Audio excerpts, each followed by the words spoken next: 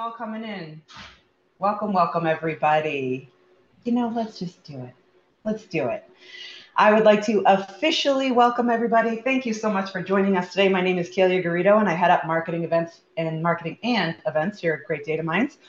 A little bit about Great Data Minds. If you haven't met us already, we are a collective of passionate data activists, and we are on a mission to modernize the wide world of data, which, as we know, is always changing. So we do this in two different ways. The first is that we have our services arm. This is strategic planning, education, and the deployment of critical data projects.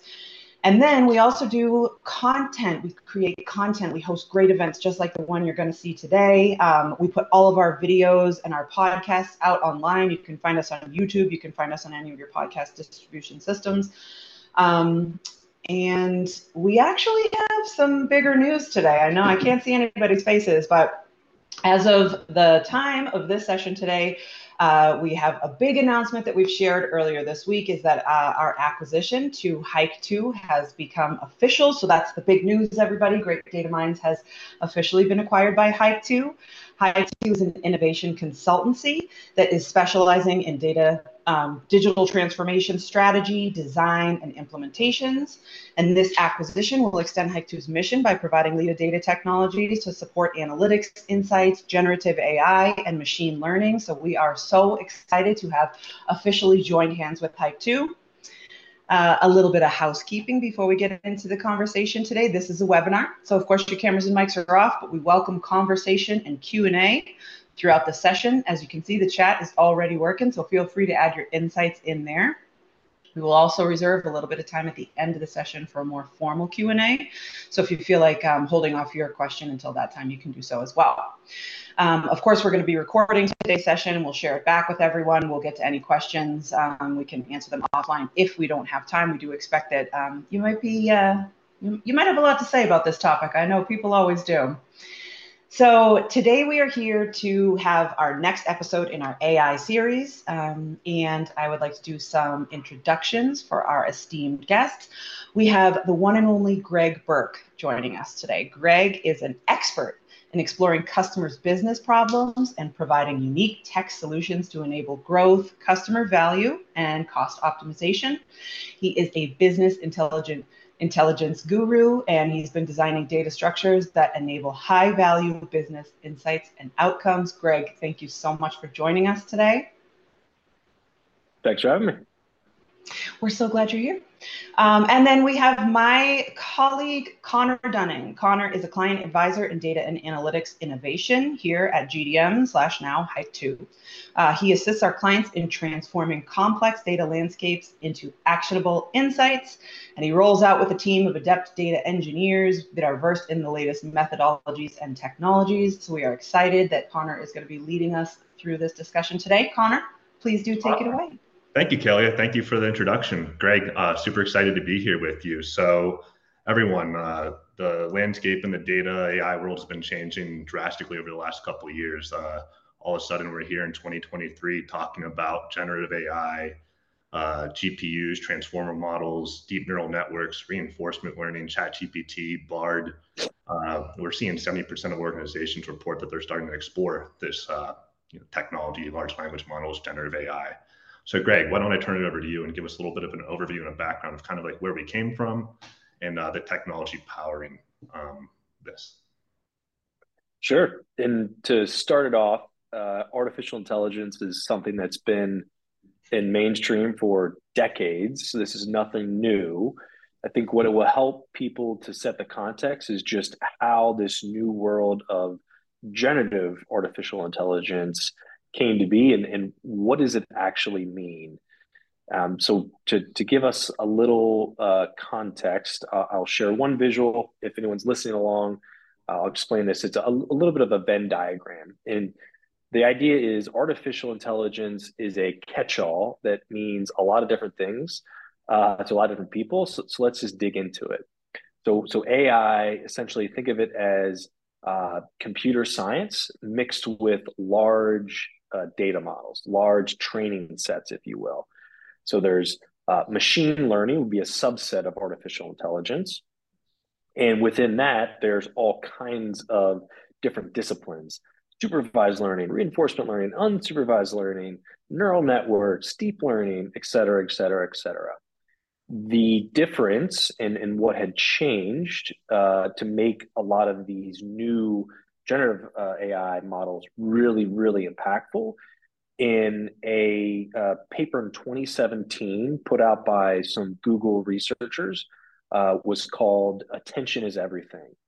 And that paper outlined this idea of a transformer based language model. And to not go into the computer science details, what essentially that means is in different sentences, different dialects, different language, you pay attention to different parts of the sentence. And in our brains, it's very easy to do. We know the difference of context. For a machine, that's very difficult. So this transformer model really was a new discipline within natural language processing that matured from 2017 to now. And the big breakthrough was this company, OpenAI, who had developed this model they called a generative pre-trained transformer, GPT. They had GPT-1 and 2 and 3. When they got to chat GPT 3.5, that's when the scale started to tip. And the output was uncanny. You could not tell it apart from a human. And then as they put that technology into a chat interface and released it to the world as a product named as Chat GPT, now all of a sudden anyone can log into a website and interact with this system that was extremely powerful. And it demonstrated the power of this new generative AI technology instantly. So that is the world we're in now. And at the end of the day, it is a bunch of numbers that are statistic weights to say if the blank is a German Shepherd, the AI model knows that it's a high likelihood it's a dog. So there's a lot more complexity below that, but just to demystify it, computers talking numbers. These large transformer models are all about having language easily interpreted. So hopefully that helps a little bit to set some context. Oh, absolutely. Absolutely, Greg. I think that's a great background and overview. So why don't we work kind of backwards now that we kind of have like some context of kind of how we got here? Why don't you go into some of the recent engagements you've been working on? What are some of the problems you're helping clients solve right now across some different industries? So generative AI is a big bucket of a lot of things. The area that we're focused on is this large language model. As the language points out, it is all about communication. It could be communication between humans. It could be communication between computers and humans. So you see like these co-pilots of coding, et cetera. But the holistic area is these are things that have to do with interactions between humans and computers. So where we see a large area of focus are it's really dependent on what kind of company it is. But we'll give a few examples. We've got some legal use cases where we're helping the business teams essentially look at their contract, review them faster to help what before was a very manual process to get them to go faster. We're working with some organizations on the marketing side where we're taking customer data, the demographic data, and having that power a generative AI platform to send personalized content to those customers to, increase engagement, maybe upsell or cross sell, awareness. So there's a lot of different aspects of generative AI that are being adopted very, very quickly, and just based on the risk tolerance of the company is how forward you push those, or maybe how much you have a human in the loop type of approach. Absolutely. So kind of on that note, Greg, let's say I represent one of these firms that's looking to explore, adopting generative AI or LLMs and kind of, the power to, tap into my customers or accelerate customer service or, tap into my sales. What are some of the first critical steps I should be considering to get started?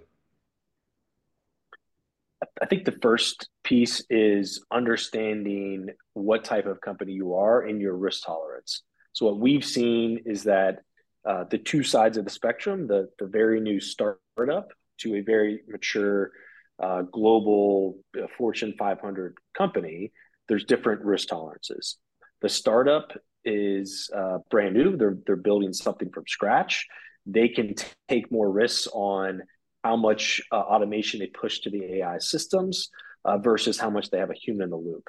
So with some of our startup clients, they want to build products that are disrupting the marketplace. So they are very heavily leaning into all of the different applications of generative AI to make their people more empowered, make them more efficient, take people out of the loop completely with total automation, which is probably the extreme. If we look to the other side of the spectrum, the large enterprise clients, they have large customer bases that have been developed over decades, if not longer. And you can't just disrupt your whole entire business model overnight. You have to really take a hard look at where are the areas that we could use this technology to empower our customers, but we're also not, potentially going to damage the reputation of the company by, one AI chatbot saying something kind of strange that is then internalized and sent to X and all the news feeds to have a lot of poor reputational damage. So there's a different risk tolerance for those organizations, and that really determines how you start the process of deploying an application. In the large enterprise, most times we see a human in the loop type of use case where it's a knowledge base, ingest all of the different information of an enterprise into one corpus of data and allow that customer service agent, that sales professional, that operations person, the ability to ask those questions on the fly and get those answers back. And then have sources and links so they can then verify those. So that's maybe a typical in the enterprise. In the startup, it's kind of all over the board. Right. And I think, Greg, you would probably agree with this too, right? You would say that, businesses shouldn't really change their core competencies, right? Those don't change. They stick to their guns and they're really trying to focus on what are the business problems they're trying to solve. That's 100% correct. And I will make it a comparison to maybe the dot-com age where you had all of these companies that spun up and say, hey, we're an internet company. We're petfood.com. And we have a website and it's this unique thing. And the problem is that a lot of those companies experienced the bust of the dot-com era because, petfood.com, at the end of the day, they didn't have the infrastructure that a PetSmart had that had the merchandising, the inventory, all the supplies of being a, pets first business. And that's what led the model to fail. In the world of generative AI, you shouldn't think of it as we're a generative AI company. It's how do we take this very powerful technology, use it to improve our operations, power customer acquisition, decrease risk. You need the technology to help the business processes, not just look at this shiny new tool. It's going to solve all of our problems. Absolutely.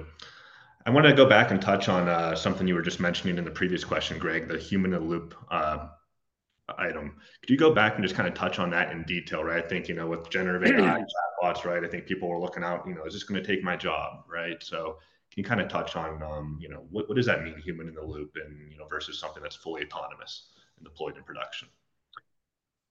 Great question. And today, the way we think about it is a large language model is almost like a genius who is 16 years old in high school, but they have all of this book smart. They have the entire internet in their head, if you will, but they lack the experience and the know-how to apply that without, maybe lacking some emotional intelligence. And so LLMs are very similar in the fact that there's a lot of data. They're very smart, but they could make an answer that sounds like it's the right answer, but it's not. It's what's commonly referred to as a hallucination. So there's a lot of different ways to mitigate the risk of something sounding like the right answer not being factual. And that's a major concern for a lot of different organizations. So there's multiple ways to put that human in the loop to fact check that. In the creative space, in the marketing, in the content creation, you're not always dealing in the factual side, so you have a little more leeway to, you know, I don't want to say bend the truth, but use that in a creative way. In the finance world, you cannot guess on the numbers. So having the human in the loop, whether it's we ask the system a question to retrieve how many customers did we have acquire yesterday, and if it goes and says, hey, it was 100, that's great. Where is the data behind that so I can fact check it? That's one example of the human in the loop. Same thing with these knowledge bases. If a company is saying, hey, I want my contact center people that if they're fielding calls from the field technicians and the field technician says, I need to know what is the torque rating on this bolt on this Allison transmission for this model of vehicle. They need to be able to ask that question, get the answer back, but then have the specification manual they can click on to then verify, oh yes, that is correct. It didn't hallucinate that. Over time, these models will get better, but right now in the infancy, it's really important to have that fact checking aspect. Absolutely. And another use case that I find interesting, where I think it's that human in the loop use case, is kind of when it comes to code generation. Are you seeing organizations adopt these technologies to write their own software code?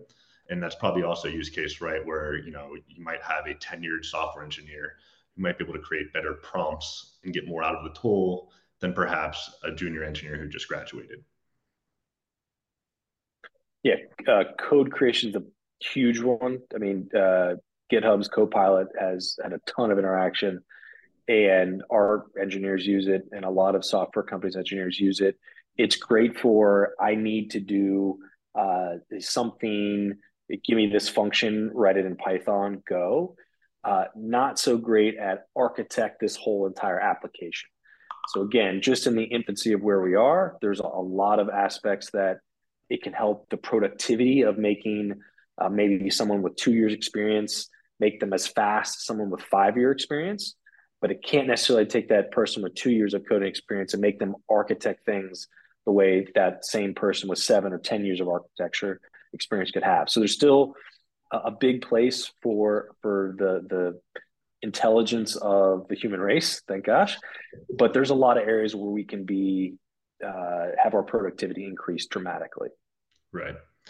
And so kind of going into that, I think, as organizations are looking to adopt this technology, they're surely going to face some hurdles, kind of which we've kind of touched on. I'm going to kind of go back and touch on how organizations can kind of plan for that and overcome those challenges. Those challenges being primarily around security and compliance. This being the big, hairy, bad thing. Where's my data going? Where's my data going when I use this technology?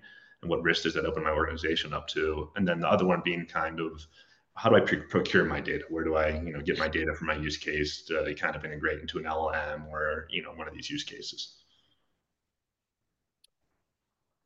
Security and compliance is everything. PCI, HIPAA, all those GDPR, those regulations aren't changing. And it's bringing a whole new challenge, is that you have the OpenAIs, the Microsofts, the AWSs, the Coheres, the Hugging Faces. They all have these technologies out there that you could consume off the shelf. Doesn't mean you should. So just like any data security practice, you have to be very delicate about how you handle certain information. So a couple interesting things, like for example, Procter and Gamble has a very interesting tagline. They said with Chat GPT, you can ask but don't tell. You can ask for certain things, but you're not going to tell them, here's all of my secret enterprise data. Please do analysis for me. Well, what we're seeing a shift to, and a lot of the clients we deal with are what we would consider compliance sensitive organizations, which again, back to that reputational risk, and just they can't take that by using some model where they're sending data to.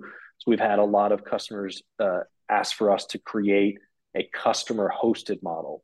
So instead of having the data and bringing it to the app, they have the data and they bring the app to the data. So that's what we've seen explode. A lot of large enterprise clients are already building their own large language models that fit the corporate governance models and maybe the brand and the language of the company, so that they're really powerful solutions because they can check off the security and compliance guidelines. They're deployed within their own environment. They can train it, monitor it over time, but there's a trade-off. There's cost associated with that. You have to have the infrastructure, the GPUs, the compute to run those. So while you have an uptick in security and compliance, you have an uptick in cost. So there's a lot of things to consider, and everyone's learning very, very quickly. AI ethics is a big conversation now, responsible use. All of these things are combining to make for some really tricky situations, as the chat included. AI governance for government side. How are they going to put in rules, and for Europe and the US? So it's going to be a very interesting landscape in the next 12 months. Thanks, Greg. Love that. And then just kind of want to touch on something you just said.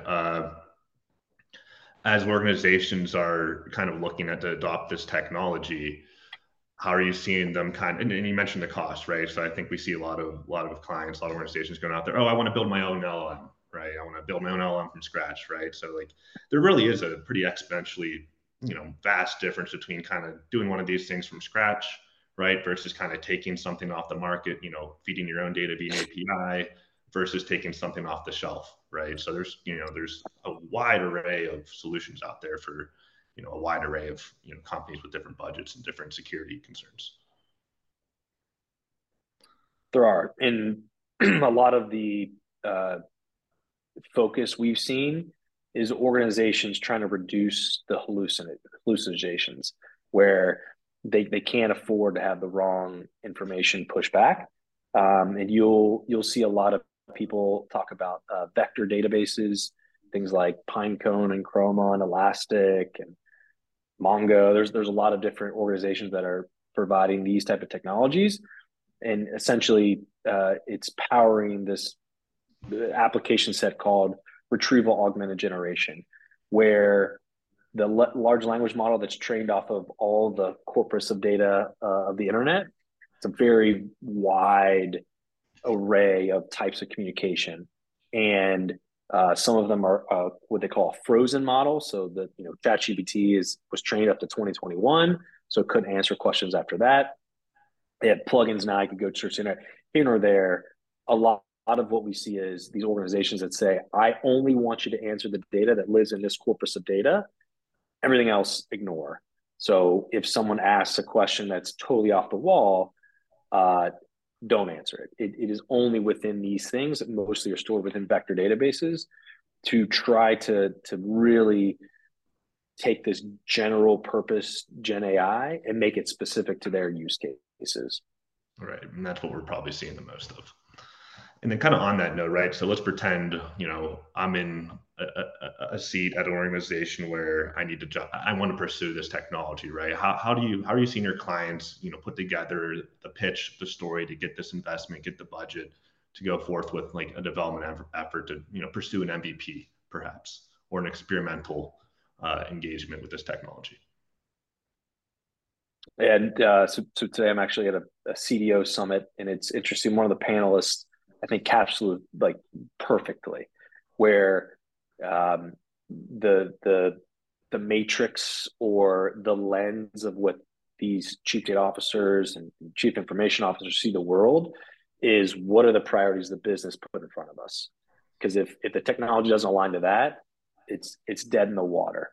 So the first point is, what are the highest strategic business initiatives to those organizations? And then taking that, what technologies with generative AI can help automate, can help increase the productivity, whether that's customer acquisition, whether it's improving operations, all types of different areas. It's, what are the business strategies? What are the technologies that could solve the business strategy? And what we see personally is that sometimes a minimum viable product, in the full sense of a full development path to get something out the market to address one of these initiatives, it could take a long time. So we've actually seen, and we kind of stole this term from one of our customers, is that minimum viable experiments where it's if this initiative is going to use this technology, this piece of the tech has to work. Let's go test that. Test it at a small scale. If it works, great. And then let's go to the MVP and then to a full production build. So the proverbial dip in the toe in the water is really what we're seeing with all of our clients, where they want these technologies, but they don't want to take a big swing and a miss. They want to test and make little different bets across those business initiatives, see which one has the highest feasibility and highest potential for scale. Once we prove out the tech, then invest to make it a full born production application. All the while, you are bringing the business partners along with you and saying, if we were to do this, it could result in X amount of efficiencies. It could result in X amount of new customers, which would represent X amount of millions of dollars of new revenue. It's the metric of decisioning and prioritization has to be rooted in what are the measurable dollars that can come back to the business. Right. So it's going to be a priority for those CDOs and those business leaders to drive change with that messaging. So what I'd like to kind of get into next off of that is kind of two parts, is kind of use cases and then culture adoption. So first going into use cases, right? So are you finding that there are a standard set of procedures or methodology to do discovery on these use cases when you go into a new client site, or you have a new CDO that's like, hey, I want to do one of these MVEs. I want to test out this technology and see if it'll work for us. How are you approaching, that discovery aspect to, find out what that use case might be? Yeah, there's a lot, and I think demystifying the education portion really helps with business stakeholders and the technical stakeholders, with our experts to come in and say, this is what generative AI really can do. Let's not talk about hype cycle. Let's just talk about what's on the truck today, and then let's talk about how if you don't do this, your competitors could and take a significant amount of market share. So it's just let's sit in the opportunity and the challenge for a minute to think through how can we apply technologies to improve our business. And so the discovery portion really is 80% on the business side. And then the rest of it is, okay, if these things can be true, what hypotheses do we have to test in order to loop back to that? So if you looked at an output document from a lot of our engagements, a lot of it is where is the business going? And then what are some of the things you have today from a technology stack? So we don't have to recreate the wheel on a bunch of the items you've already built, and then try to marry those two. Okay, hey, you've made investment in this amazing customer data platform. We have all the customer data. It's a customer 360. We can use that data asset to power a large language model to engage with them better. That's an example.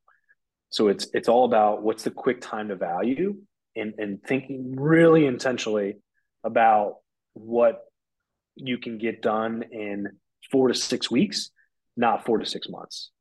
You gotta move fast.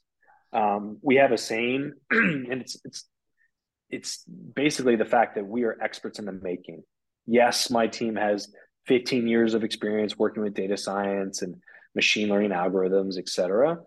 But the fact of the matter is, anyone that said they've been working with generative AI for 5 or 10 years, that's not accurate. So the trick becomes, let's all be adults in the room and lean forward and say, this is new, this is different. The best way we're going to learn is from experience. So how do we get the runtime and the experience to just get started, hands on keyboard, and from there we see all the learnings happening. Because anyone can connect to OpenAI, their API, and build a chatbot. That's not the hard part. It's how do you improve the accuracy and reliability? How do you do role-based access control to make sure only the right people can see the right data? How do you have your prompt engineering so that the application is not getting customers confused? There's a lot of detail and nuance that you don't learn unless you do it. God, absolutely. On that note, I kind of wanted to get into so when organizations are looking to adopt this, this technology is changing so fast, right? So that's one reason to get into it, right? We're constantly seeing, new advancements being pushed, new models that release to the market. What almost seems like on a weekly basis, right? So it almost seems like, you don't want to get left behind if I don't adopt it now. But to that point, Yep. uh, can I run before I walk with this stuff, right? Like, let's say I'm still a shop that's doing my reporting in Excel, right, and doing a lot of, I'm not even using the modern BI tools to kind of, guide my data-driven decision making, right? Like, can I start to adopt this technology, or do I need to take a traditional path first? I think you're going to be forced to adopt it if you like it or not. It just to kind of give Kali put a question there about the Microsoft Copilot. So an interesting, so Google and their Duet product, or the Copilot's being introduced to Outlook and PowerPoint and Excel. I think an Office 365 license is maybe at an enterprise $15 per user per month. The Copilot is $25, just the add-on. You get the whole application stack. The add-on of the generative AI on top of that is more than double the price. So you'll see a lot of these product companies that you interact with on a daily basis, Adobe, Microsoft, Google, ServiceNow, all these different organizations, they're going to be bolting on generative AI to improve the usability of the product and capture market share. So there's little ways that you're going to experiment, if you like it or not, within other application stacks. When we think about the enterprise core data, the key thing to remember is you have to manage it in a way that you're getting added value for that build versus buy. And I don't know if there is a way to run before you walk. I think with a lot of organizations, you're going to have to walk and do it in a framework that is aligned across the compliance from all of these different risk organizations, and you have to be very intentional because you don't want to make a mistake. Not in this arena. So it's a tremendous opportunity, but a tremendous challenge as well. And then kind of you just touched on two products there. I know we don't want to go too deep into the tools, but with Microsoft releasing its own product offering, you have Google, Microsoft Chat, Bard, Dolly, right? I'm looking to get started with this. Do I get focused on, aligning with an organization and their tool set? Or do I really stick to my capabilities and my challenge and really try to find the right tool for the job? That's a great question. Every organization should be a little bit different. Again, if we go to that ask but don't tell type of mentality, we use a lot of kind of GitHub Copilot for creation of code. We do a lot of Python in our organization.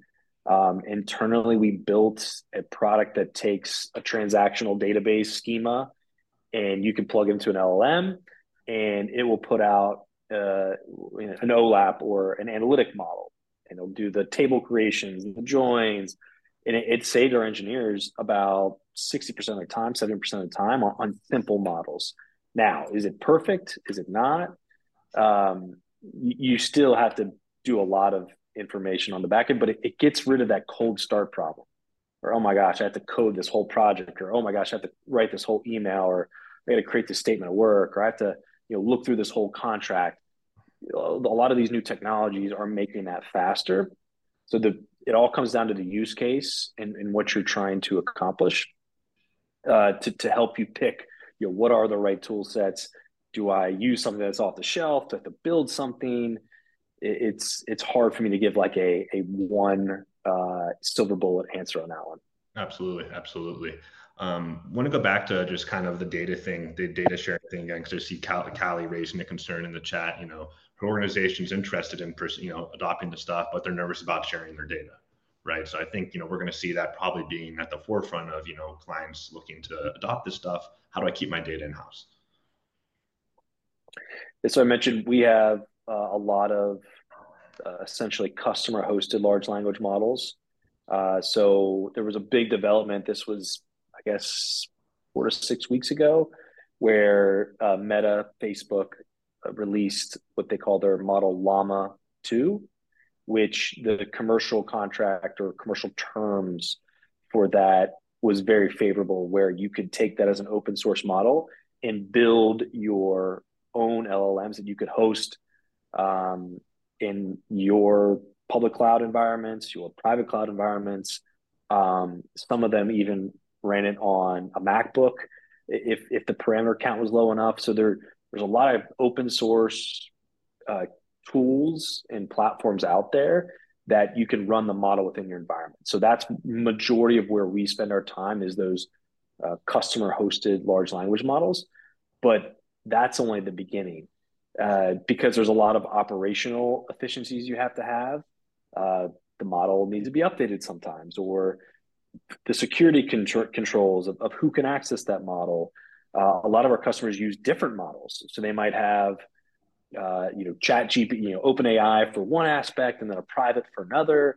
So there's a lot of complexity about you owning and running your own models, but then you get a lot of the benefit of security compliance, and you're not sending data outside your four walls.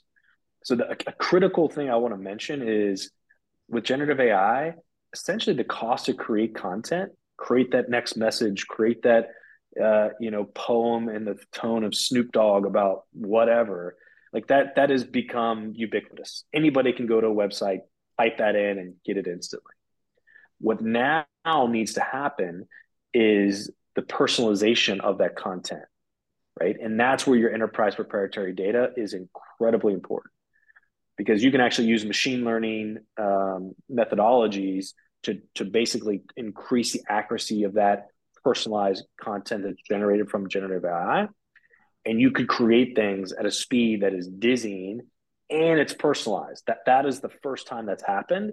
2, 4, 5 years ago, that was not possible. So I think companies really need to think about it as a strategic differentiator. How do I use the data assets I have in-house, and I've had in-house for a long time, to then bolt on these new generative AI technologies to, again, increase my enterprise value?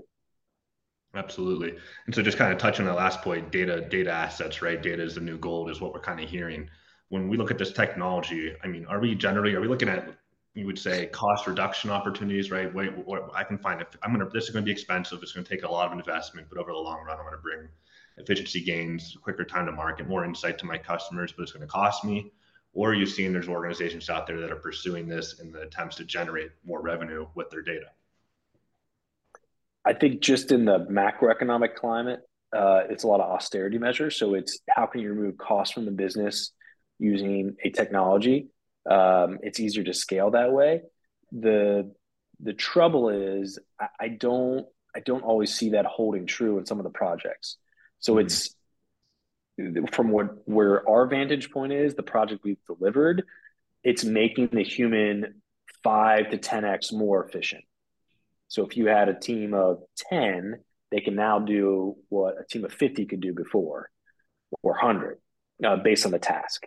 So it's more of, it's a cost savings or cost avoidance, I would call it. Not necessarily this AI platform is going to replace all of our customer service, or this AI platform is going to reduce all of our marketing costs and people. We've all, since COVID, we've all been doing more with less. To me, this is just the next evolution of making people way more efficient and automating some systems. Don't get me wrong, but to really put it out there, it's going to bring the next level of productivity gain that we haven't seen in a long time. Absolutely. And then kind of, who do you think's in trouble with this technology coming? I mean, that might be a nefarious question, but do you see this technology coming in to replace traditional BI or, traditional other technology solutions? Or do you really see a lot of, this just stuff being adopted widely and augmenting our traditional experiences? If I look at traditional data science projects going back 15 years, maybe longer, it was very, I'll call it narrow AI. I'm going to work on a FP&A forecasting on our cost structure for our supply chain, our materials. Okay, let's look at our steel that we bought from these 8 suppliers for the last 7 years.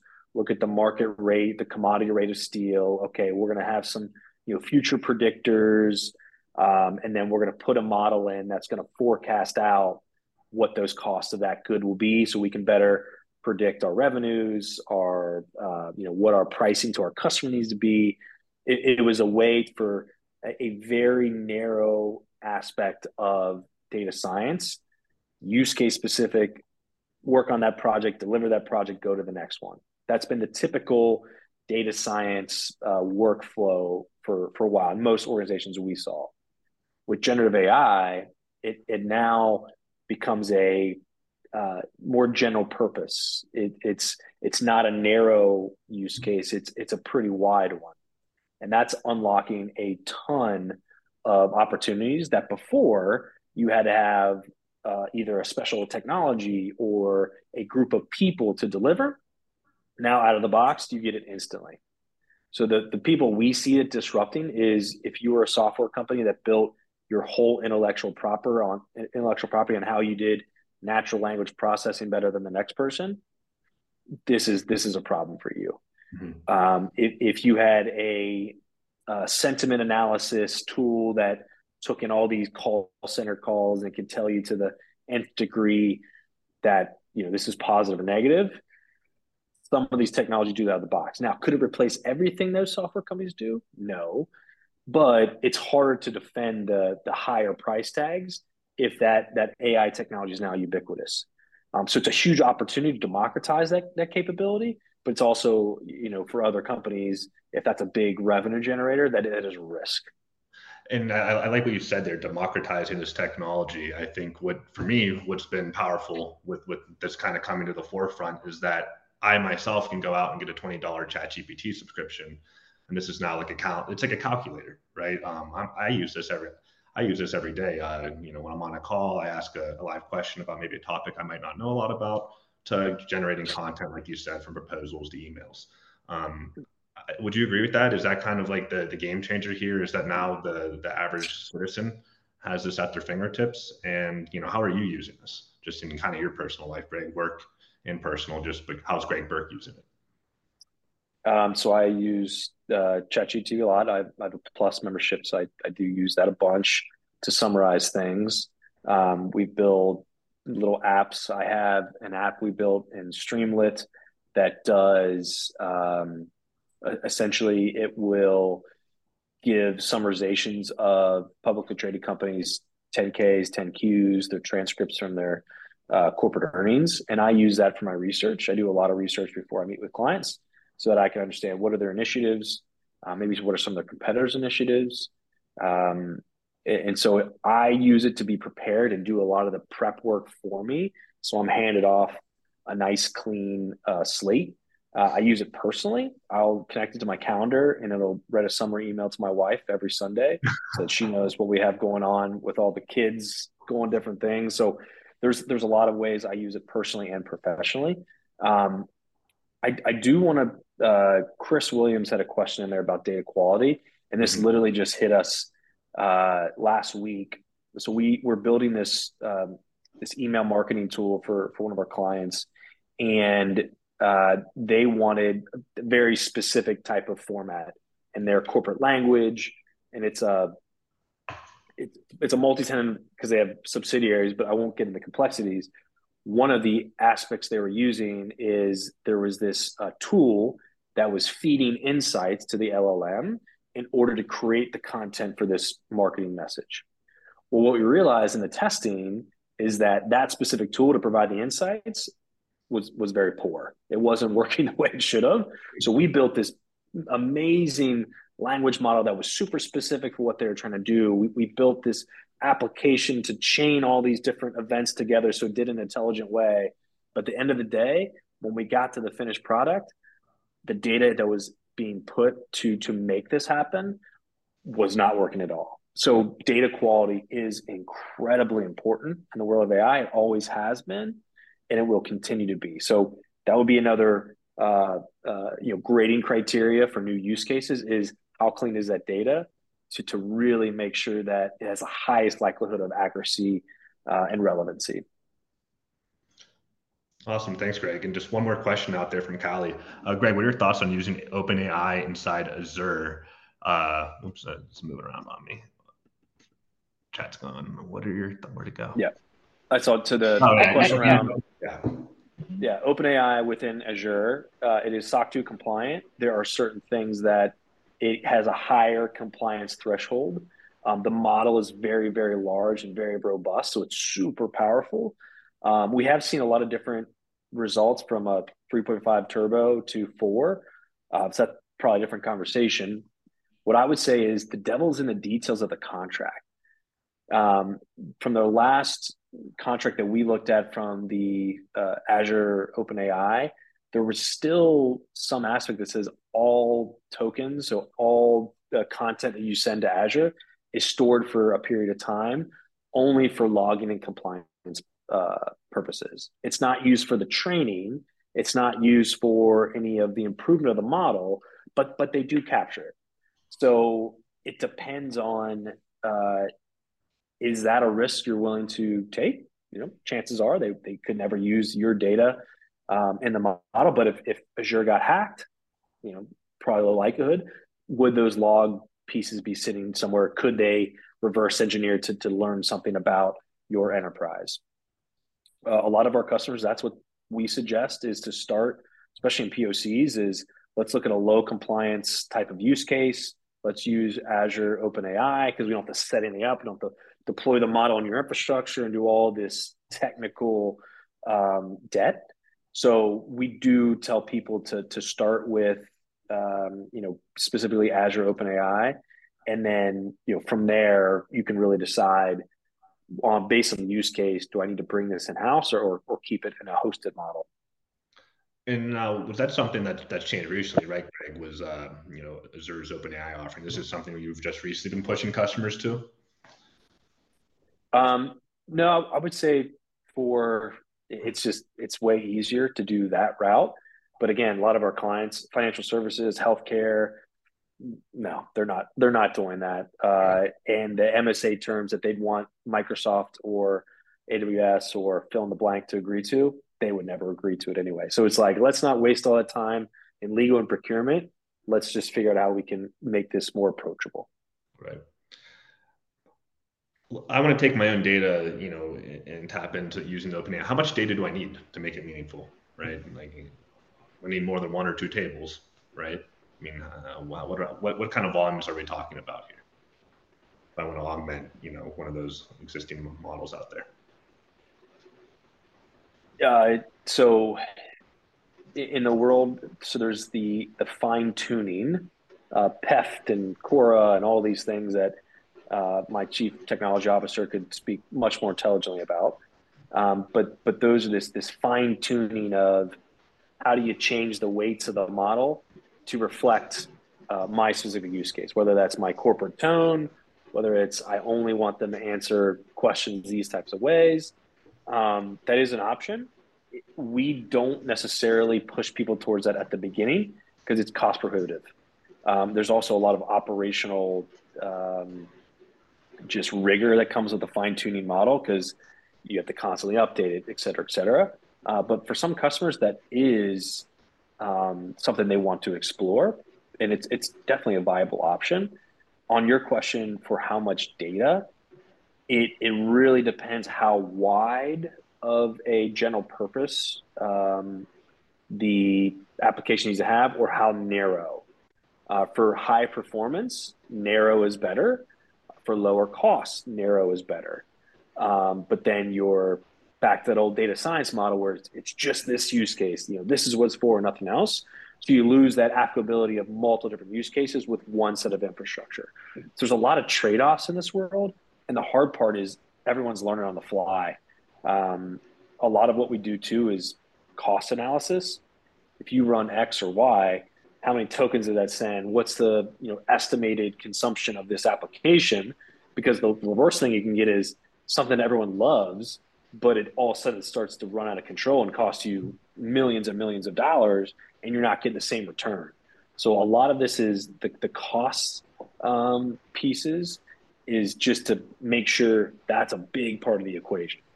Absolutely. And then, Kalia, do we want to open it up for questions to the audience here? Yeah, we have about 10 minutes left of the session. So if anybody has a question, this is a fantastic time to bring it up. I know that we did get one that came in while you were talking from Mike that said, should organizations stand up experimentation labs to learn as the MVEs are explored? That's what we see a lot of. I like the word lab because it's a safe word for science, and we do so. Data science is. I never like the word science because it doesn't always instill. Okay, what direction? We're just testing things to test things. Like there's a lot of that experimentation inherently in the that world. So the lab part is nice for me, but I think the hypothesis of how this solves a business problem, that's the table stakes. Like that has to happen first. And then you want to set up an environment that multiple teams can leverage. So you don't get these shadow IT or these multiple instances of all these different things. Your costs are starting to balloon. There's no governance around it. So that's why I like the idea of a framework or a lab to people that are interested in leveraging technology to build it in house. There's a safe space to engage. And that's what we try to advocate for is let's set the rules of the game first before we start to play. Nice. And then, And then one thing I wanted to get out of you, Greg, was, just to make this more tangible for folks on the call. I'm looking to adopt this LLM technology, these chatbots. Do I need to, in my organization, do I need to pursue developing my own application, my own custom piece of software to act as an interface, a GUI, if you will, to interact with the software, or are you seeing there's options out of the box for that? A little bit of both. I would say the front end user interface is always a big part of these projects. A lot of the ones you'll see on demos are pretty simplistic chatbots, which can be fine. Mm-hmm. And then on others, the more visual side, the multimodalities where you have video and image, then there's a whole nother type of UI, with the Midjourney and Discord or Dolly 2, et cetera. But the user interface is critical. Like you can't have a beautiful solution that does something so amazing, but it's really hard to use.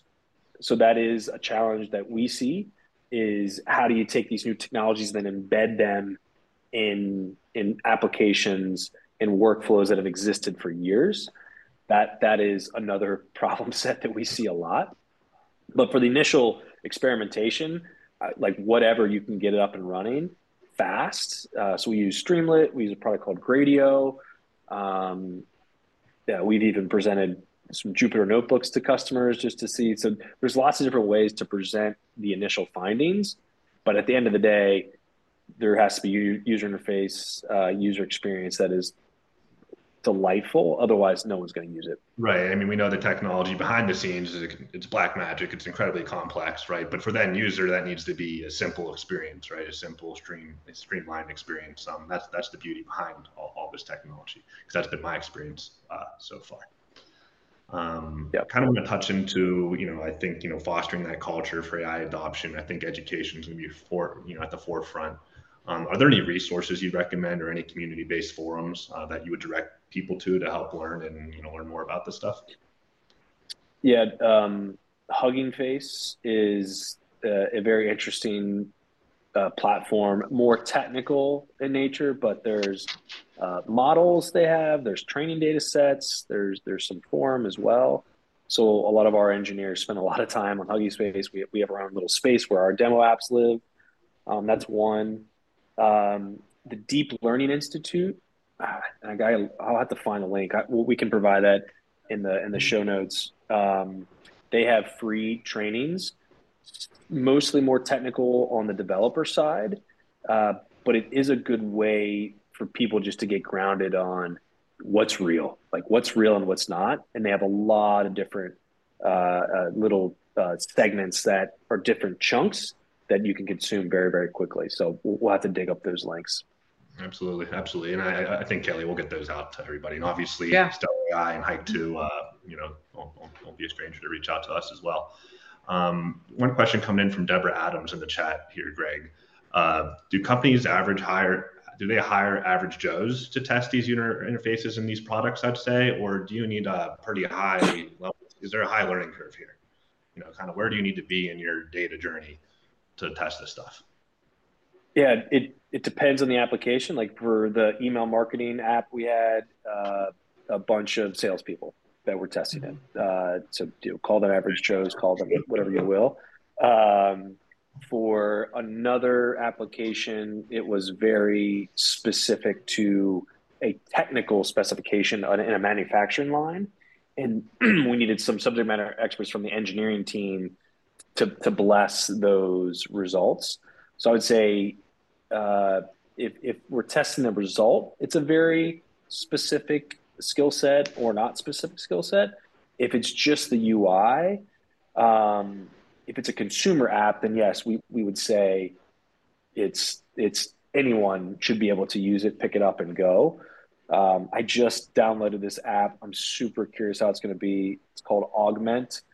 We can leave that in the show notes as well. But it's summarization, it's email, it's like a multi-platform, and it's a really nice UI.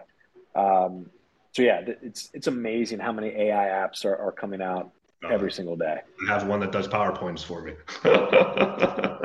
Which is very helpful. What are your thoughts on another one coming in from Kali? What are your thoughts on the new enterprise Bing Chat versus ChatGPT? Do you see any value with that Bing Chat solution, or versus Claude or Bard?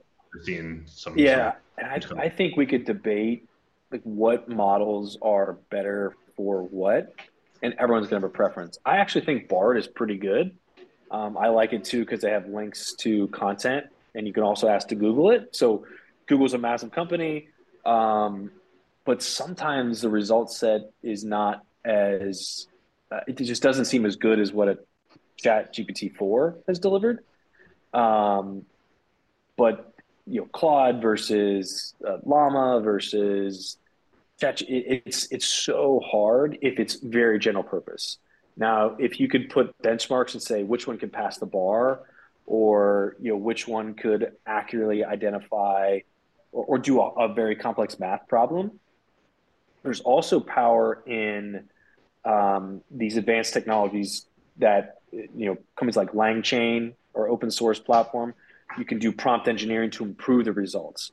So that's the other secret sauce. It's the model, but it's also the prompt engineering to how you improve those results. And that could be probably 5 more sessions we could do. I was just going to say, I feel like we're kind of running short on time, but we didn't even touch prompt engineering today, and that's probably a whole other rabbit hole we could go down in terms of how you get the most out of these tools when you're interacting with them. That'll be our next talk, guys. We got to do it. Got to do it. Prompt engineers are everywhere. They are. Well, that really brings us to time. This has been a fantastic conversation, gentlemen. Connor, I love you jumping in here. You've done a fantastic job as another moderator from the Great Data Minds / Haiku side of the house. And Greg, you're doing a fantastic job of breaking down these big concepts into the manageable and bite-sized things. You've got a manner of speaking that just really makes it relatable and understandable. And I always appreciate when I meet a technologist of your caliber who is able to do that for a non-technologist of mine. So thank you. This has been fantastic. So again, everybody, we will send out a follow-up. We'll include some of those great resources that Greg has been mentioning. We will put some links to some other things that we have going on. I'll include the YouTube channel where you can find the recording of this session. And we thank everybody so much for spending this hour with us today. We know that your time is one of the most valuable things, and you chose to share it with us. So we really see you for that. We appreciate you. And thank you, Connor and Greg, so much for this great talk. Yeah, thank you so much for having us. Thank you, Greg. If there's anything we can do to educate you all more, you know where to find us. Absolutely. Thanks, everybody. Have a wonderful day. Take care. Bye-bye. Bye.